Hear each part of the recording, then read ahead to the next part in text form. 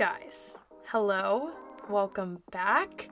I haven't recorded in what feels like a hot minute, but really it was just last week, but I genuinely love getting on here and having these conversations with you guys.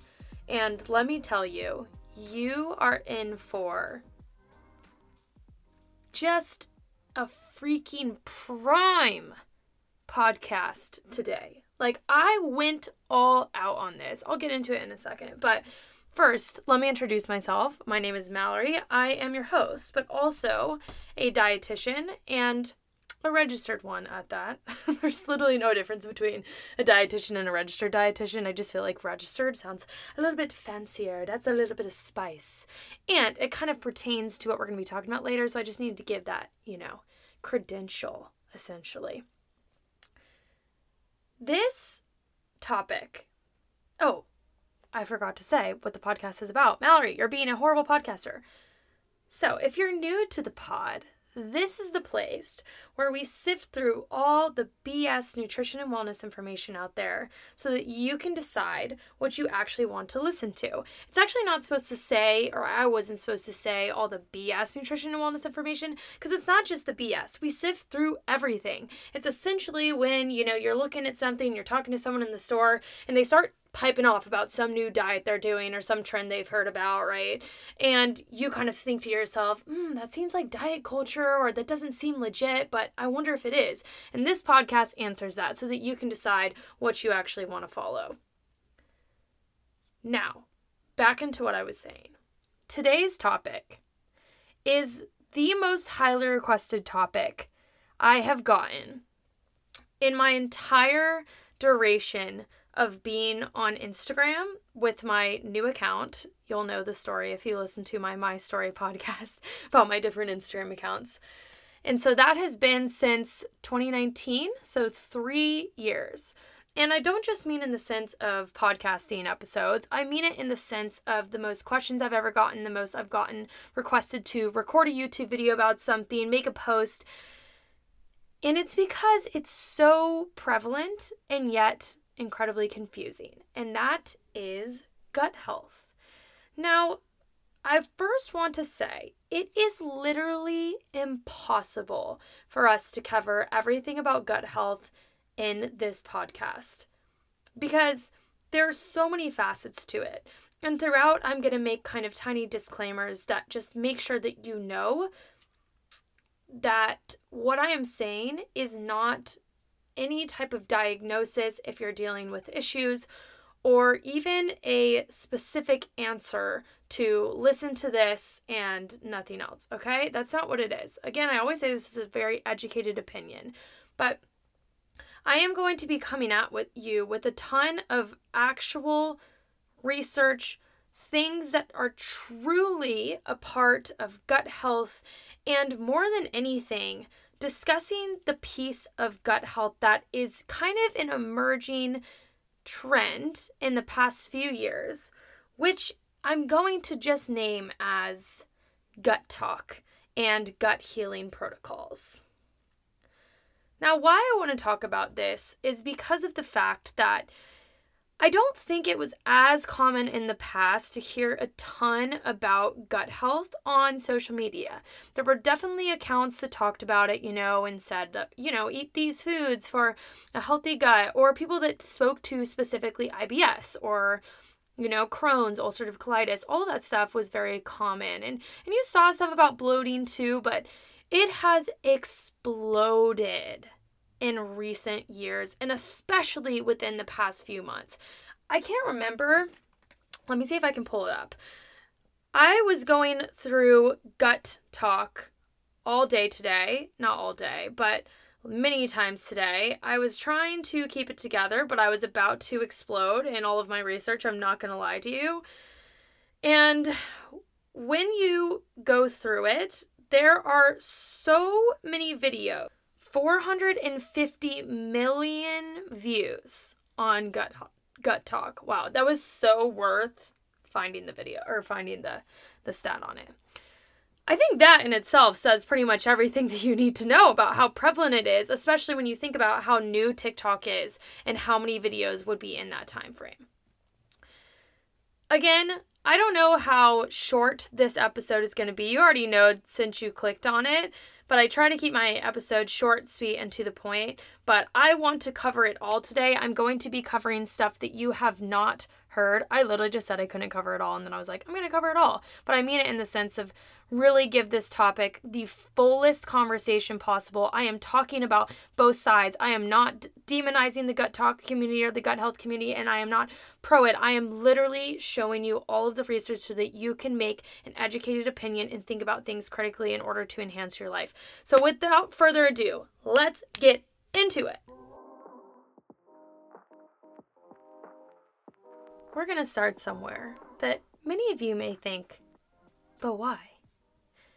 And that is, what is the gut? I know. Stay with me. So the gut is actually the gastrointestinal tract. And it's a long tube that starts at the mouth and ends at the back passage. I was reading through this. This is a actual scientific article, okay? That this is from, it's how the digestive system works. It's from NIHA.gov. This is, a real deal research article. And when they said the back passage, I literally lost it. And then in parentheses, it says anus. Just I love it. I don't know why I thought that was so funny. But we have to throw in some jokes in the serious topic. It's not serious. We're going to make it fun along the way. Why I think this is important is because what do most people think about when they think about the gut? I guarantee, especially from what I've seen with my clients and people I've spoke to, most people think their gut is their stomach.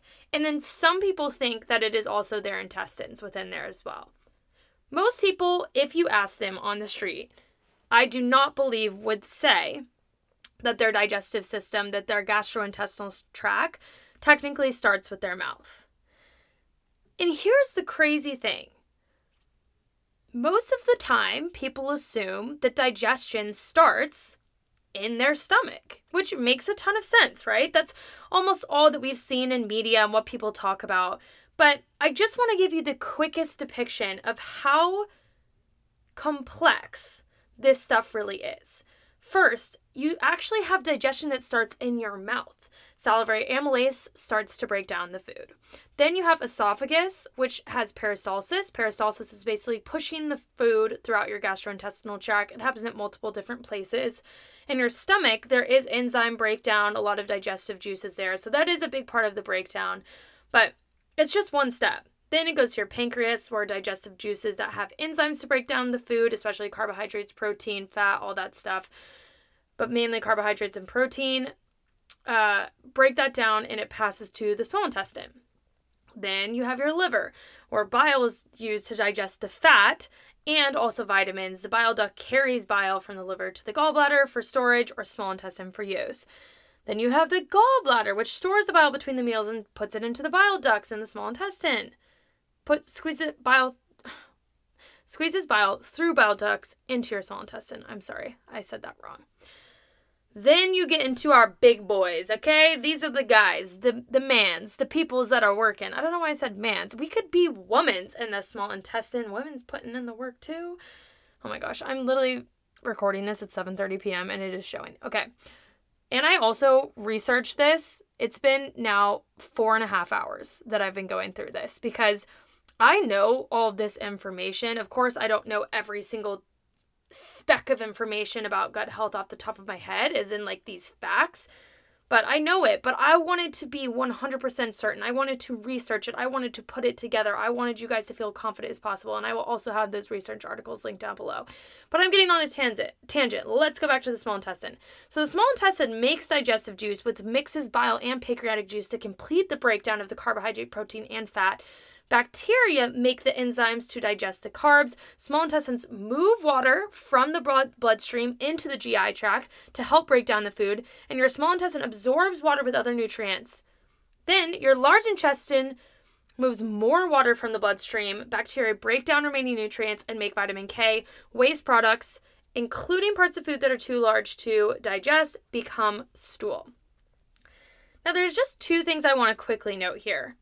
Can we talk about, and just bookmark, that when your food goes into your intestine, water is drawn into it. And what do we know about water, right? When we're puffier, it's because we're holding on to more water. When we're bloated on our period, it's because of changes in our hormones that are causing water retention. Water is a big contributor to how our bodies appear, and oftentimes what women say is bloating or puffiness. Just something to keep in mind. Another thing, too, that I don't mention throughout the rest of this podcast as in depth is actually the way that the bloating can happen when things are moving through your digestion too slowly. So you can imagine, right, when you're at the upper end of this is where you can kind of get that reflux, right? If you're not having things go through your stomach completely or they're coming back up your esophagus, that's a reflux. You can imagine, right, when you have a stomach ache, it's because there's something going on in your stomach, especially when we have gastritis, right? That's when we're kind of having that breakdown of the stomach lining so that those acids are going into the outer edge of our stomach because we don't have a good enough mucosal lining. We can also do this at the large intestine and small intestine stage. I don't say no, I said we can also do this. What I mean is this also can happen, small intestine, large intestine, especially in the large intestine when food is going too slow and therefore sits in the gut for longer, and these bacteria ferment it because they continually eat it, and this creates gas. Okay, I know that's a lot, but let's move on to the next part. What controls this process? Your hormones and nerves, guys, work together to help control the digestive process. They signal the flow within your GI tract. And I just burped, I'm so sorry. GI tract and back and forth from your GI tract to your brain. So your hormones actually is in the cell linings of your stomach and small intestine, which is so fascinating, and they release hormones that control your digestive system. These hormones also tell your body when to make digestive juices, when to send signals, when to know when you're hungry and full, which that's a whole nother conversation we can't get into today. And then also it helps your pancreas to make the hormones that are important for digestion. Now you also have nerves. Your nerves connect with your central nervous system, your brain, your spinal cord, your digestive. And they control digestive functions. For example, when you smell food, your brain sends a signal that causes your salivary glands to make your mouth water to prepare to eat. You even have the enteric nervous system, which is literally within the walls of your GI tract, where food stretches the walls and the nerves of your ENS release different substances to speed up or delay the movement of food and the production of digestive juices. It's pretty crazy how cool and complex our digestive system and our GI tract really is. But let's be honest. Hand on your heart right now, if I were to have asked you before this what you thought most people on Gut Talk are talking about, do you feel like they were really talking about this whole system and they really knew that there was this whole complex system? Or do you feel like they are typically just talking about your gut, without even giving you specifics? And most of the time then thinking that it's just your intestines or your stomach. And let's just even call out the buzzword now, okay? Let's just call it out. The microbiome, right? It's your gut microbiome. I don't know why I said it in that term. It just felt like kind of like, the gut health influencer type of vibe when I get really calm and speak in this voice. It would probably be a lot more calming podcast if I did that. But you guys take me for how I am, right? But actually, the microbiome is super important. I am not hating on the microbiome. And I'm going to give you guys a little analogy that I read in this article that I absolutely loved to really help you to picture what a microbiome is. So picture a bustling city on a weekday morning, maybe pre-pandemic, not now. The sidewalks are flooded with people rushing to get to work, to appointments. Everybody's out and about. They're running into each other. Everyone's kind of doing their own thing. There's all different types of people all around. Now, zoom in. Imagine this at a microscopic is what we were just imagining before, level. Now you have an idea of what the microbiome looks like inside our bodies. There are trillions of microorganisms. They can also be called microbiota, microbes, in your gut. And there's thousands of different species. And this is the thing. This is important. Keynote. I don't even think quinoa is the right word for that. These bacteria include, these microorganisms include not only bacteria, but also fungi, parasites, and viruses. Yes, fungi, parasites, and viruses. So in a healthy person, and healthy is in the sense of someone that has a strong immune system, someone that's in pretty good balance with their body, they're generally not ill, is kind of what we're talking about here. These quote-unquote bugs coexist peacefully. And the largest number of them, I just can't find that word, is found in your large and small intestine, but they are also throughout the body. It's some people even call your microbiome your second brain. Some people call it a supporting organ because there truly are so many key roles that the microbiome does play in our body. And we're going to get into that in a second. Here's another important thing to remember, though, is each person has an entirely unique network of microbiota. So we're not coming out of the womb with the same ish. We're all different. We got little bugs swimming up in there. Not a good thought, but it's true. And this is actually originally determined by your DNA. A lot of it has to do with your mother, even what passes through in, birth. I know it's kind of weird to think about, but it's true. That's the first time that you're really exposed to microorganisms is as an infant, and especially delivery through the birth canal. And through breast milk, too. This is not that conversation of, you need to breastfeed or you need to have birth via the vaginal canal at all. I'm just naming specifically what we have found with microbiome transfer. Now, this really depends only on the mother in that circumstance. But later on in life, when we're exposed to environmental things and diet and all of that other stuff, we can have some shifts. And even though when we are born, we have both helpful and potentially harmful bacteria to begin with, most of the time they're symbiotic, which essentially means that the human body and the microbiota benefit each other. Do you remember learning about this in science class? I always think about this, and it would be the pictures of the shark, the whale shark, and he would have the little fish on him, and it would be, I can't remember the names of it. And then there would be this other picture, and it would be symbiotic, and then there'd be parasitic. It reminded me of this as I was thinking about it. Outside of science class, back into what we're talking about. What can happen, though, is if they start to move into the opposite direction, where it's not a symbiotic relationship, and those beneficial bacteria are in smaller numbers, it can become pathogenic, which just means promoting disease.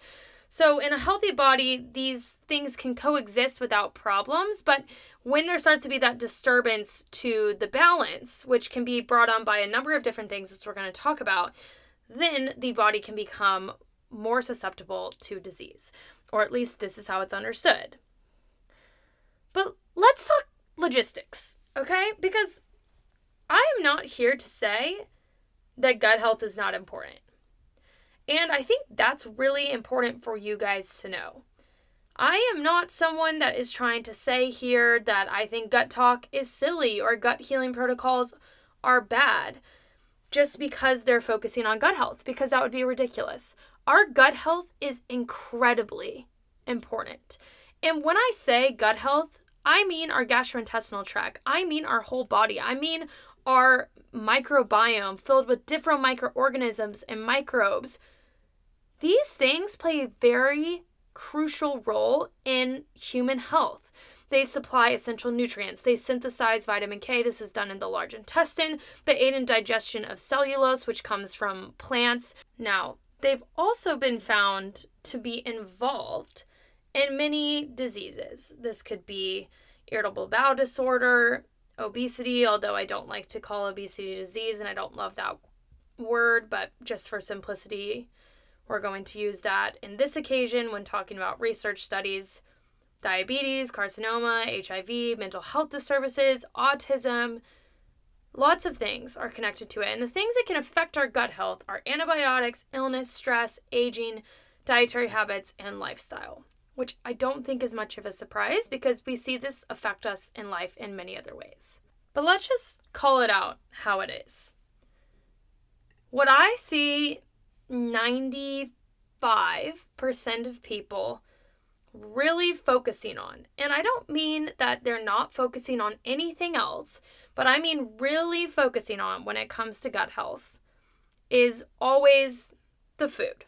Now, I want to make it very clear that I am in no way saying that food does not affect your gut health, because the reality is it does. But I want to set the record straight on the actual research that we have to support the way in which food does affect your microbiome. So there was some really interesting research on this, and I wanted to kind of compile it and give you guys the 3 findings that I took away, the big takeaways. The number 1 was that your gut adapts to you. So there was actually this study that was done where they took short-term consumption, of diets composed of entirely animal meat, eggs, and cheeses versus plant-rich diets, pretty much entirely of grains, legumes, fruits, and vegetables. And actually they found that both of those altered the microbial community. So that basically the microbiomes did change to adjust to those things. And the animal-based diet actually increased the level of bile that it had, the abundance of bile, and it decreased the bacteria that were there to metabolize dietary plant polysaccharides, which is basically the carbohydrates in plants. I know we don't think about carbohydrates in plants a lot of the time, but they are there. It's fascinating to see how when you introduce something, our body is smart enough to see how we need to change. And I think this is another one of those star or keynote bookmark points to take with you throughout this conversation. Is if your gut adapts to you when you do or do not eat something, and it changes around the bacteria that you actually have in your microbiome to digest things, then wouldn't it make sense that if we remove something and try to add it back in, that we are going to have a reaction to it? Just some food for thought. Number 2, the main positives that they found that were really beneficial for gut health were polyphenols, which come in fruit and vegetables, fiber, of course, and then prebiotics, which come in a lot of different foods that we kind of eat and think about as nourishing. Now, the negatives, which I thought was very interesting, they did, of course, speak about the Western diet. I do have a hard time with the Western diet because of the fact that I feel like it is very poorly defined. You know, it's really different for everyone, but they do talk about processed foods and all of that type of stuff and how that can have a negative effect. But even more than the processed foods themselves having a negative effect, what they actually found is that because of the similarity between many of those foods where they're most of the time made of the same things, it can create a lack of bacterial diversity. And that is actually what can cause poor microbiome and an imbalance, is because you're only putting in similar types of food. So I thought that was quite fascinating. But the other things they talk about, which we never hear about, is an excess of iron. So having too much iron can actually affect you negatively, which iron does come in red meat, but it also comes in a lot of fortified cereals. And then cigarettes, which, not surprising. I just want to note that the research around sugar being toxic for your gut, having to remove gluten, having to remove dairy, having to be aware of quote-unquote toxins in your food, and gums, and all of these other things were not there.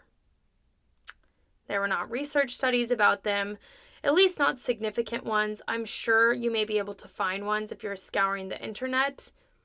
But most of them are what we consider lay articles. This means someone that just kind of writes an article based off their experience, or they don't actually have studies to back it up. It's really off of just what they've seen, what they've experienced. Now, I am 100% not discounting these things, but I also do think it's very important to put an emphasis on the things that we actually know to be proven. And I think that this gives us a really good basis for the way in which food actually affects our gut. Now, I can't go through every single one of the ways that your gut can be affected, like stress, lifestyle factors, all of that stuff. And we're going to talk more about things that can affect your gut later on. But I next want to go into this idea of what even is a gut imbalance. It's often called dysbiosis, and it really does tie into what I was saying earlier. It's just this reduction in the microbial diversity and then also a decrease in the beneficial bacteria and an increase in the bacteria that's not as beneficial. So when people are saying that you have this gut imbalance, gut dysbiosis, that you have a bad gut health, that's what they're talking about. And now let's get into the symptoms. I have seen every single symptom known to man claimed on TikTok about gut health disturbances, but I am just going to name some of the most common. So the number one that you always see is you bloat easily. Number 2, you crave sugar and carbs. Number 3, sorry, I needed a deep breath. This stuff gets me so heated when I start going through the symptoms. Number 3, you're fatigued. 4, irregular bowel movements. 5, weak nails or poorly grown hair. 6, low mood. 7, low libido. 8, trouble sleeping. 9, anxiety or depression. 10, IBS. Now, something that is very important to know before we move forward is that there are very serious gastrointestinal conditions that can arise that could certainly make you feel this way. Ulcerative colitis, Crohn's, oh my gosh, I cannot speak. Ulcerative colitis, Crohn's disease, celiac disease are very, very serious gut health conditions, and they are not to be taken lightly. It is always important when it comes to gut health to check off the initial boxes if you are experiencing extreme digestive discomfort and pain. Getting a colonoscopy, an endoscopy. Wow. Guys, don't record at 8 p.m. Celiac testing, like the actual real deal ones, not just getting some Everly tests, which we're going to go into in a little bit. I know many people that have experienced the challenge of getting these things diagnosed, and it makes me so sad that it's so hard for people to really get the diagnosis that they need when they're dealing with these very serious things. But in this podcast, we're not highlighting this stuff. We're highlighting the people that are believing that they have gut health problems, mainly from what they've seen online, possibly from some personal experiences, and hopefully have gotten all of these things checked out just to be safe. So when we go back to the symptoms, though, and we watch the video, right? You're scrolling through TikTok, you see some girl come up, she says, "Hi, I'm a gut health specialist, and if you deal with these things, then here's what you need to do." And I've literally seen videos like this. I watch freaking dozens and dozens of them today. This is typically what they do. They, 1, give you blanket advice of the things that you need to do, which most of the time includes eating probiotics-rich foods, stressing less, going on low FODMAP, drinking greens, like all the greens powders. I don't understand how that became a thing. Restricting a number of different things, typically gluten, dairy, processed food, oils, digestive enzymes, you name it, they have done it. They'll have you doing parasite cleanses, random stuff, without even knowing anything about you, which is already red flag, right? Number 2, they tell you to get tests done and go to maybe a naturopath, a holistic doctor, something along those lines. Now, when they talk about these tests, they're typically talking about 3 different tests that they want you to get. These 3 tests are the food intolerance test, the GI map test, and SIBO breath tests. Let's start it off with our food intolerance testing. Now, this can typically be seen in like the Everly test or any type of panel that you're typically getting, even from a doctor's office, honestly. And what it is they're taking a sample of blood and they're testing for antibodies in it, which are called IgG, to see the reaction to different foods. Something that's really important to understand with this is that a food allergy is very different than a food sensitivity. An allergy is the body having an immune response to a food, and this can be very dangerous. For example, think peanut allergy, where your throat is closing. An intolerance or a sensitivity is just the process of your body maybe not digesting food appropriately. This is actually not dangerous. So we can think about this with lactose intolerance. If someone is lactose intolerant and they have a bunch of ice cream, it's not going to be dangerous in the fact that they have to go to the hospital, but it could be very uncomfortable.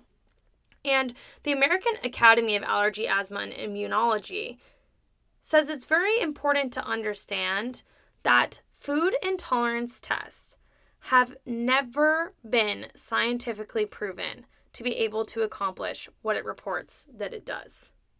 The scientific studies that are provided to support the use of this test are often out of date, they're not in non-reputable journals, and many of them have not even used the IgG test in question, which is honestly crazy. So think about this in the fact, and I'm just going to name out this brand. Sorry to them, but this is the one I see the most commonly, Everlywell or whatever it is. And they put up some study that kind of talks about IgG antibody testing, and they say, oh, look, this is how we know it works so well. Do you know that there's no way that they can prove that theirs works the same unless they replicate a research study? And ultimately, we want that to be unbiased, as in they're not involved in the results, because they're obviously going to want to skew it, right? Freaking companies. The other thing to note is that the presence of IgG is likely a normal response of the immune system to exposure to food. They've even found that higher levels of specific antibody IgG4 to foods may simply be associated with a tolerance to those foods. So now imagine you get your results back, you have that you're intolerant to all these things because the IgG was high, and little do you know, you actually had a tolerance to those foods, but now you're taking it out. We're going to talk about this even more later on, but something important to remember is that one of the biggest drivers in our response to food is our mental, emotional, and psychological feeling before eating it. Now, number 2 is our GI map. So a GI map stands for GI microbial assay, and in this test, they take a sample of your stool, and they send it off, and they see basically what's in it, what bacteria are in there, what pathogens could be in there, what parasites, all of that good stuff. They actually did a study on this where they took feces from healthy human subjects and they basically tested to see if it had any negative bacteria in it. And once they confirmed that it wasn't negative or that it was essentially a normal sample in what was in it, they then actually added bacterial pathogens and also parasitic pathogens. And they sent this out. They had 7 controls, and they sent it to 2 different types of tests. So there was one that was a PCR-based biofilm array, and then there was another one that was the GI map assay. Now, I will say I don't know much about this PCR-based biofilm array gastrointestinal panel. What a mouthful. But I know that most people are not doing that, and that's why I want to speak to specifically the GI map. I hope that from the research that they've done, that this kind of increases the use of a more reputable result, but I'm getting ahead of myself because essentially what they found is that there was significant variability with the GI map assay. Essentially, they were seeing parasites and detecting densities that were not actually accurate, and the sensitivity was 80% and the specificity of it was only 26% due to many false positive results. So when they looked at these results, they recognized that this reporting of the presence of several pathogens that were not accurate could actually cause clinicians to treat with antibacterials or antiparasitic agents when there actually wasn't those pathogens in there, which, as you can imagine, can create a significant reaction in your gut and therefore making things worse. Now, our third and final test is the SIBO breath test. I'm going to mention that there are a few different ways to go about this, but I want to highlight the breath test because, again, this is what most people are getting. So it's a non-invasive breath test. Essentially what you do is you drink this sugary solution, and if they detect hydrogen in your breath before the 90-minute mark, they're basically continually testing you, I believe, around every 15 minutes, then you have SIBO. The reason why they would say that this indicates SIBO is because those sugars should be digested in the small intestine, and then they would release hydrogen and methane. So if you're seeing them in other areas, then that means that there's the overgrowth. And they basically do this 90-minute cutoff because it takes us about 2 hours for sugar to reach the large intestine. As you can imagine, probably even as I'm just going through this, you can see why there could be so many problems with this. And there are so many false positives, and many experts and professionals extremely doubt the validity of this because you have people that have slow stomach emptying, also such a tie to disordered eating and eating disorders and chronic dieting. And there's also a lot of people that digest more quickly. So this can lead to a ton of different false positives and misdiagnosis. Plus, there's no standard protocol for introducing this. There was actually a really comprehensive study that looked at this, and they even talked about the fact that there's no quantitative cutoff that makes sense. There's no qualitative analysis that makes sense. And SIBO is dynamic, and there's lots of different things that could be triggering it. So to utilize the breath test is just kind of a, what's the best word that I'm looking for? A crapshoot?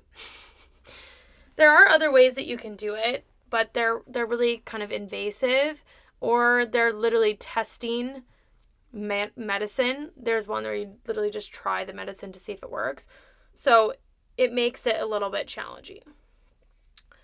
The main takeaway from this is that all these tests that people are talking about, even if they're not giving blanket symptoms on TikTok, are often not even accurate. And I've talked with many people, most of them who are coming to me to join Live Unrestricted for disordered eating or eating disorder, just struggles with body image, chronic bloating, and they were misdiagnosed, or their health problems, gut problems, never got better from going to see someone to treat their gut health. And most of the time, their gut health problems are actually even worse than when they started with someone. And this is especially because of the fact that oftentimes Western medicine and Eastern medicine aren't looking at this in a comprehensive way. In Western medicine, I feel like we see that oftentimes they don't take the time to get to the root cause. They rarely ask about eating disorder/dieting history, although I have seen some really awesome GIs and doctors that have. They will just label it as IBS and give no other guidance. They make people feel kind of crazy, literally, for complaining about their issues, especially if they haven't seen a cause to it. And they often don't provide care unless it's in the extreme, right? If they do the test, they don't see anything, they're not really going to be helping you out. I do just want to say and clarify before we go into the Eastern side of this, that Western versus Eastern, I'm only using in this circumstance because they're used to depict different systems and approaches that medicine can have. So Western is much more focused on prescribing specific drugs for a disease typically, and they use more of a systemic approach utilizing symptoms and also separate organ systems to determine treatments. Now, Eastern is much more focused on treating the person as a whole rather than just their symptoms. So they approach diagnosing, treating, preventing disease in a more holistic manner, and they're going to embrace multiple factors in order to do that. So there are also downfalls when it comes to Eastern medicine, or what we more commonly hear it referred to as holistic medicine. The number one thing that I see is an obsession with healthy practices to the point where it can become unhealthy. It's putting people on these super restrictive, quote unquote, healthy diets with very little things in them. It's having them do all of this toxin removal and hyperfixation on ingredients, or even very unachievable wellness practices that most people cannot engage in because of cost, availability, etc., that I think creates some of the challenge here. Not to mention, a lot of the time, it's very expensive. Now, that's not just to the downfall of the practitioners that are engaging in it. It's very hard to get this covered by insurance, which is a bummer, but it's just something that can be a challenge. The second thing is that tons of people in this field are not qualified to be working in it.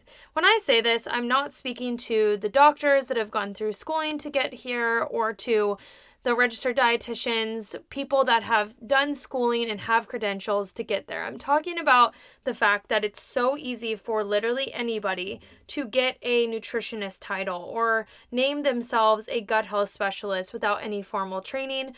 Most of the people that do this are nestling themselves under the holistic health umbrella because there's a lot less qualifications and regulation in this area.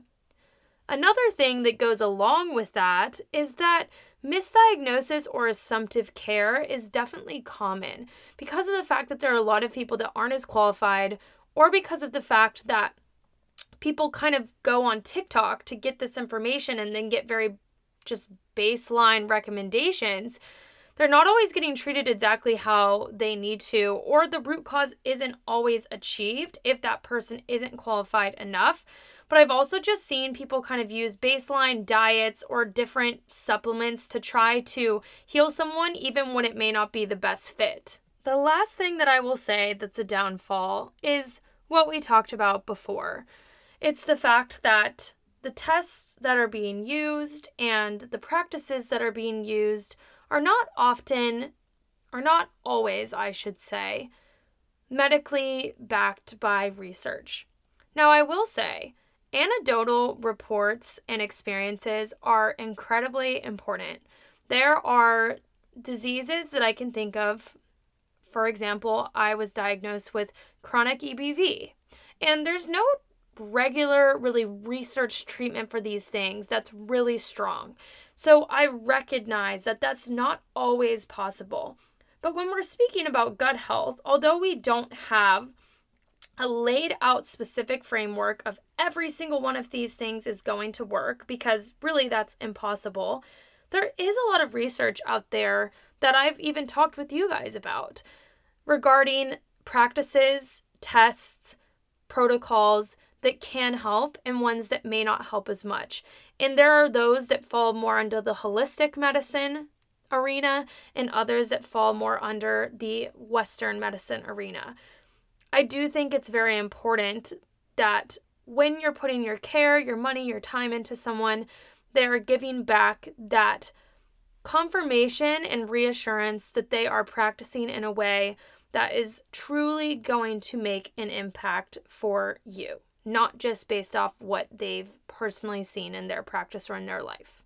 With all of this being said on both sides, I really just wanted to highlight that it makes tons of sense that there are so many people out there feeling really frustrated, overwhelmed, and confused on their journey to trying to achieve better gut health. And there's nothing more that I hope than this system being improved and people getting and providing better care to those that are struggling. I do think there are so many people out there that are doing their absolute best and really making a difference. But we also have to acknowledge those people that aren't necessarily making a positive impact, even if it's not intentional, because it's so important to be informed, since that's part of helpful care. So don't get me wrong. Gut health imbalances can definitely cause the symptoms I listed to you above: bloating, sugar and carb cravings, fatigue, irritable bowel movements, irregular bowel movements, weak nails, poorly growing hair, low mood, low libido, trouble sleeping, anxiety, IBS. But here's the thing. Here is the kicker. These symptoms, guys, can come from so many other freaking things. And it brings up the question from one of these articles that I read that I think is so important that they pose at the end. Are the changes of gut microbiota the cause of the disease? Or are they the consequence of the disease? Do you actually have a gut imbalance that's causing your stress, fatigue, bloating, yada, yada, yada? Or is your stress causing an imbalance? Is your eating disorder causing an imbalance? Are your toxic relationships and self-talk and environment causing the imbalance? Many of you listening to this podcast have struggled with your relationship with food before or are struggling with it. And even if you don't, you're here because you want to break away from diet culture. You want to understand what makes you feel your best. And that's why I want to focus for a second on chronic dieting, eating disorders, diet culture practices. This is really important. Bookmark moment. Every single one of the symptoms that I recited to you can also be symptoms of eating disorder, chronic dieting, disordered eating, and diet culture practices. Let me read you a list of things that can contribute to gastrointestinal challenges. Restriction of foods or amounts, skipping meals, eating an excess of fiber called volume eating, lack of diversity in your diet, binging, being stressed in general or especially around foods, eating really fast, over-exercising / really intense exercise, not sleeping enough, laxative abuse or use, over-reliance on non-food ingredients. When was the last time that you scrolled through TikTok and saw a list of all of those things that can affect your gut?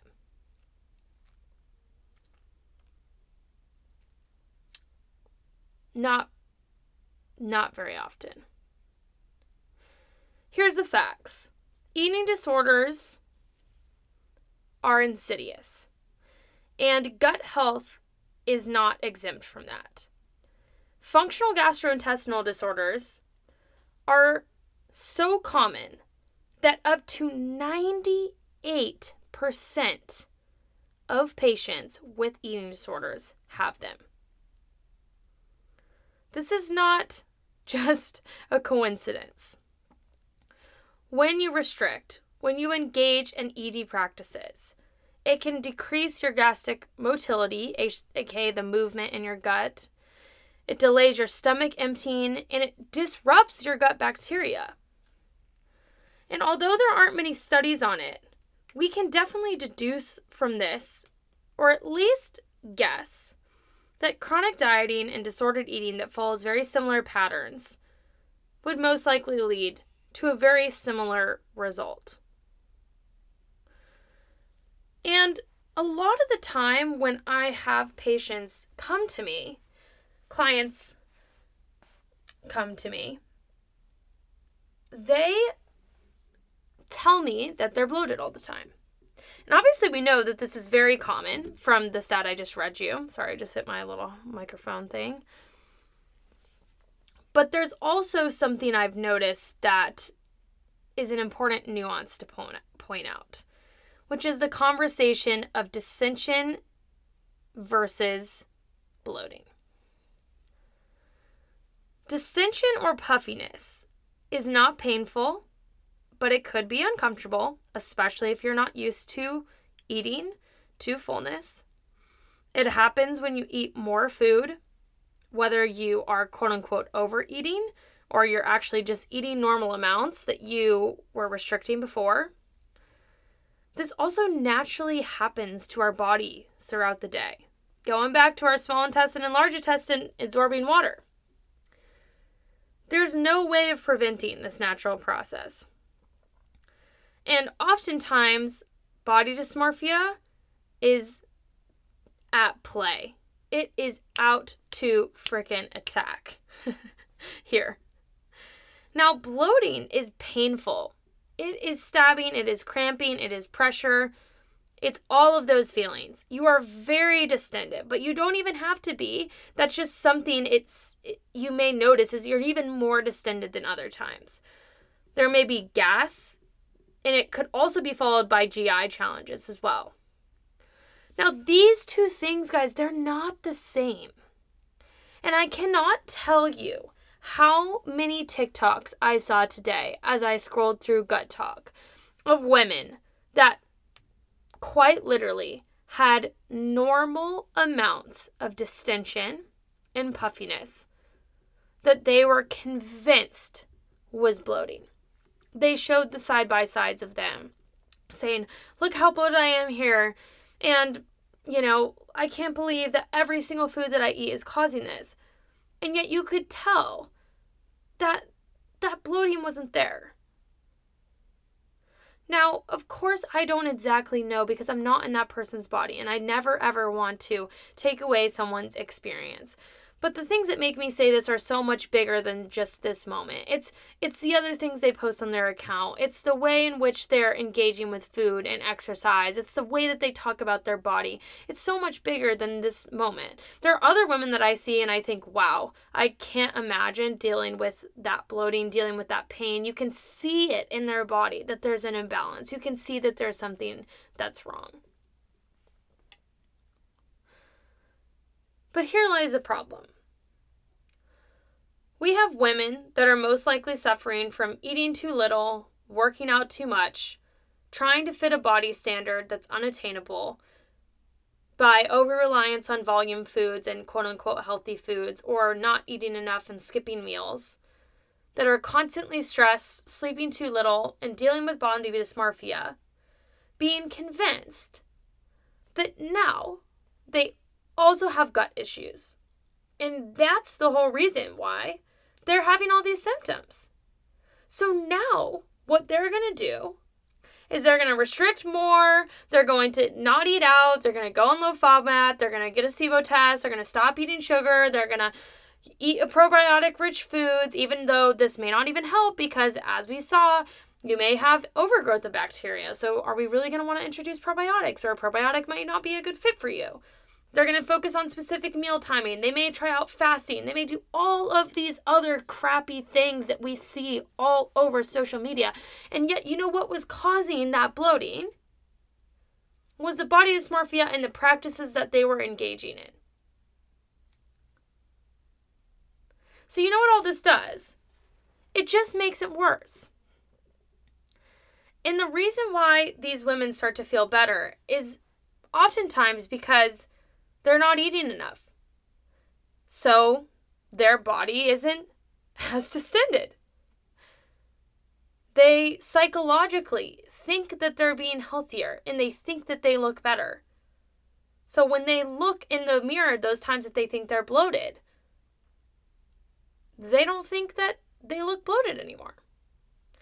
They could even be having body changes because of restriction and not adequately nourishing themselves. And all of a sudden, their gut health challenges go away. I saw a girl that was a huge advocate for this. She has no training at all. She was posting all these things that she did. She did every single thing that I've said in this podcast. I was going to say video. And then I went to her account, and she was also posting about how she was doing 5-day ab challenges.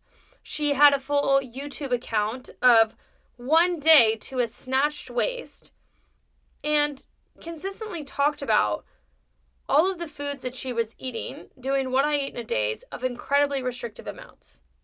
And she's one of the people blowing up on Gut Talk right now.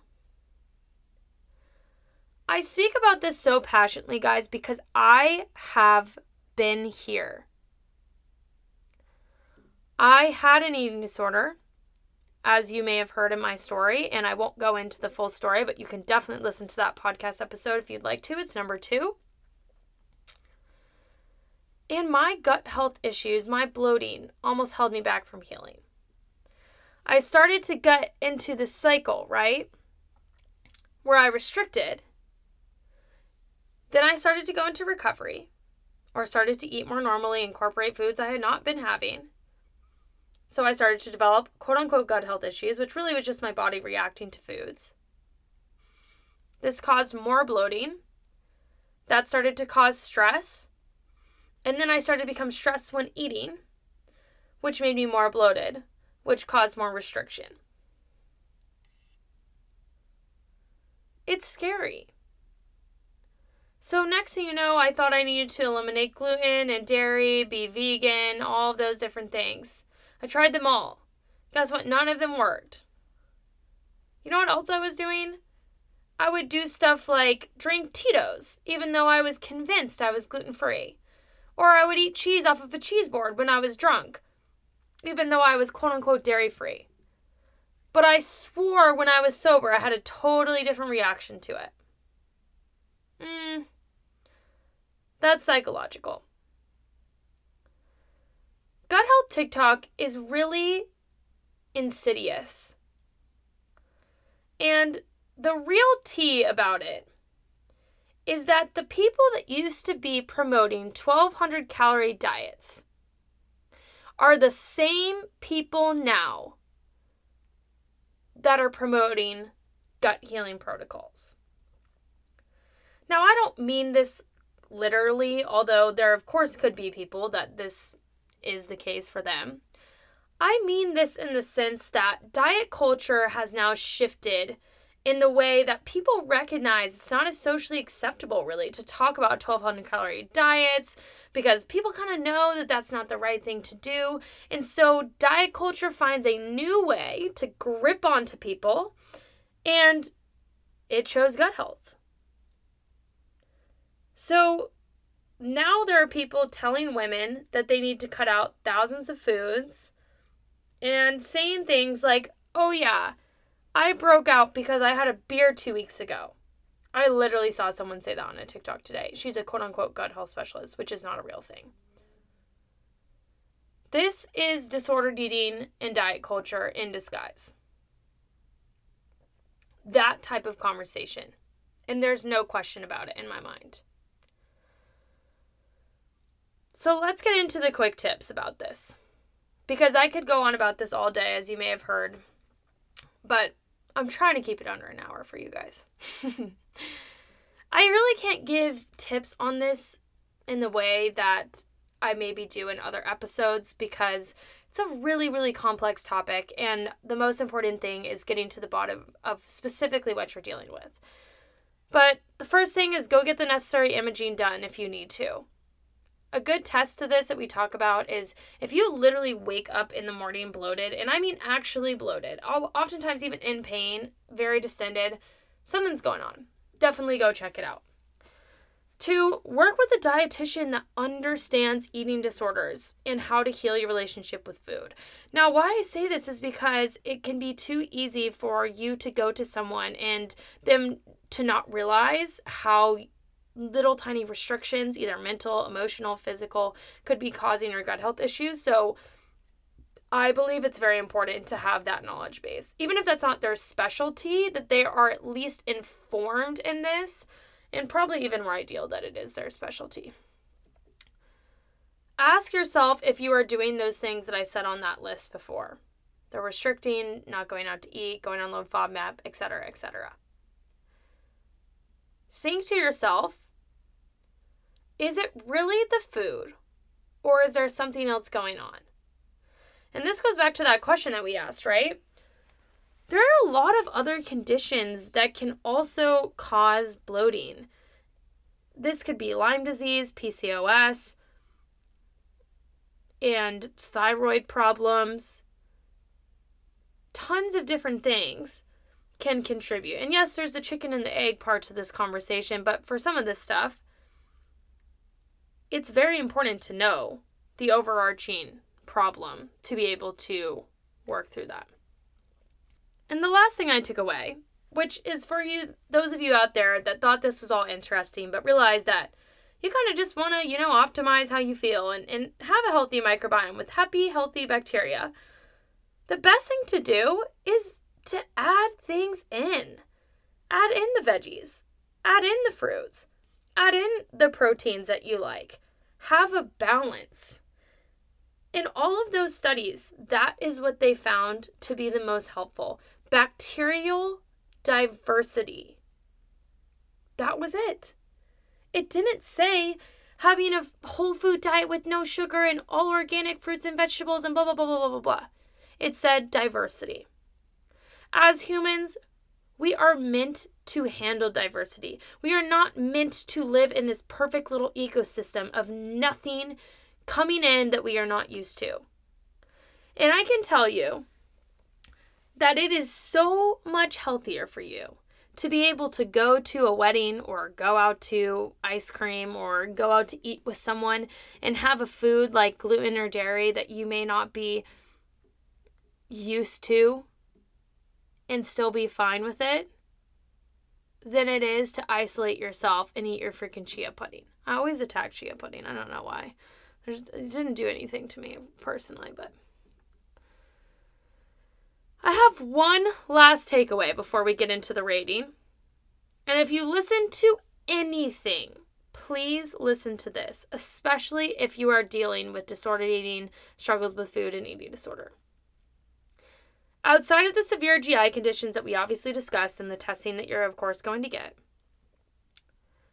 you will not be able to cure your gut health issues fully until you cure your disordered eating, eating disorders, or struggles with food.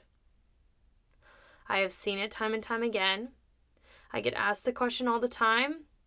I promise you, the full healing doesn't happen because the psychological piece will still come in when you're eating. And if you cannot differentiate between a food not working well for your body because it actually physically doesn't, and a food not working well for your body because you have a psychological reaction to it, it is going to be very, very challenging to fully heal. And I know that's not always what you want to hear, but that's what this podcast is about. The tea is always hot and piping. And sometimes it's your cup of tea, and other times it's really not. And that's okay. Hopefully you still love me either way. Overall, my rating for this is a little tricky. And I think I need to give 2 ratings to accurately depict it. Because my overall rating for just gut health in general, taking care of your gut, listening to your microbiome and how it's communicating with your body. I don't know why I said listening to it, but just being aware of those symptoms when things feel off, adding in foods that make you feel good. I would say that's like a 3. Now, I do know that IBD is mostly in developed countries, and I think that this kind of ties into the fact that diet culture, chronic dieting, all of these things definitely connect to bloating and digestive troubles. But I also feel like this is just a very scientific thing, and we all have this in our body, and it wasn't created by diet culture. Now, gut talk, freaking 8 out of 10. Oh my gosh, I was almost exploding. I'm not even kidding. I was almost exploding today going through it because it just made me so upset to think about the number of women that are watching these videos and doing all of these things that are only going to make what they're dealing with worse. Like, that literally makes me want to cry. There are genuinely good people out there that are trying to help, but there are also so many that just have so many problems that are then projecting it onto someone else, and it's just really unfortunate. This was a packed episode. I knew that this one was going to be long, and it turns out that it was. But I wanted to make something that didn't just give this anecdotal, I cannot speak today. If you made it through the whole podcast listening to me have so many word tripped ups, thank you. But I didn't just want to give an anecdotal account. I didn't want to just say, I'm a dietitian, so listen to me. I wanted to give you guys the real deal information. Like, these are the studies. This is the research. I swear to you, you can believe this stuff.